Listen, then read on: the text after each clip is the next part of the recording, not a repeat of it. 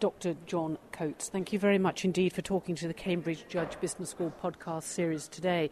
We're here at the Human Dimension of Risk Conference, Perception, Behaviour and Decision Making in Risk Management. You were on a panel that was looking at decision making before and after a crisis. Does it change? Oh, definitely. What we found in our research, which was conducted on a trading floor, was scientific findings that corroborated an initial hunch I had when I was actually a trader myself running a trading desk on Wall Street, and that was that people's risk preferences shift pro-cyclically. They take on too much risk during the bubble, in fact, irrational amounts of risk, and in the crisis they become irrationally risk-averse. So yes, it does look like people's risk preferences shift pro-cyclically, and we think that actually has the effect of morphing a bull market into a bubble and a bear market into a crash.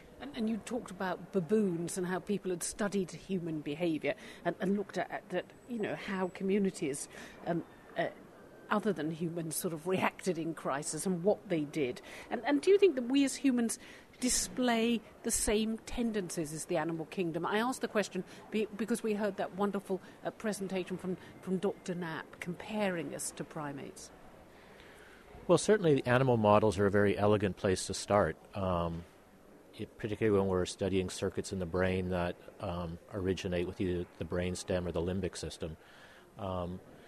But we do have a much larger prefrontal cortex, so we have the cognitive wherewithal to dampen a lot of these impulses. That doesn't mean we're always successful.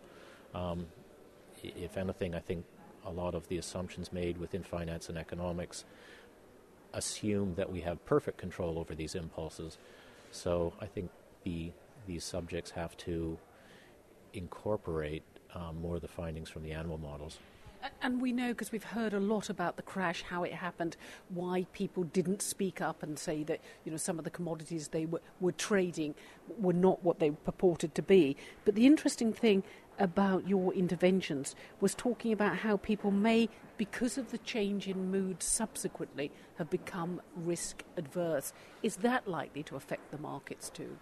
Oh, of course. During the credit crisis, people, the trading community had become so irrationally risk-averse, they weren't even touching classic arbitrage opportunities like cash and carry trades, which is a trade where you buy a bond, you sell a futures contract, lock up the financing, and there was like a quarter to a half point profit in this trade with no risk at all.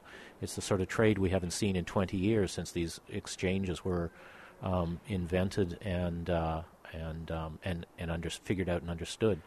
So, you can't get much more irrational than that, staring at free money and not taking it. So, yeah, it doesn't surprise me then that the financial community was not able to buy risk assets and pull us out of the trough. We needed the help of the state to come in and lead the traders out of the slough of despond. And do you think we'll ever get back to normality, or is there such a thing as normality? People talked about the importance of bankers, accountants taking holidays, not using their BlackBerry.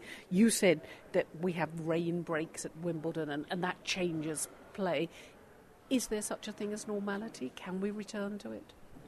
Well, I think there's such a thing as memory. In the case of the Great Crash and Great Depression, it left scars on a generation of people that lingered until about the 80s.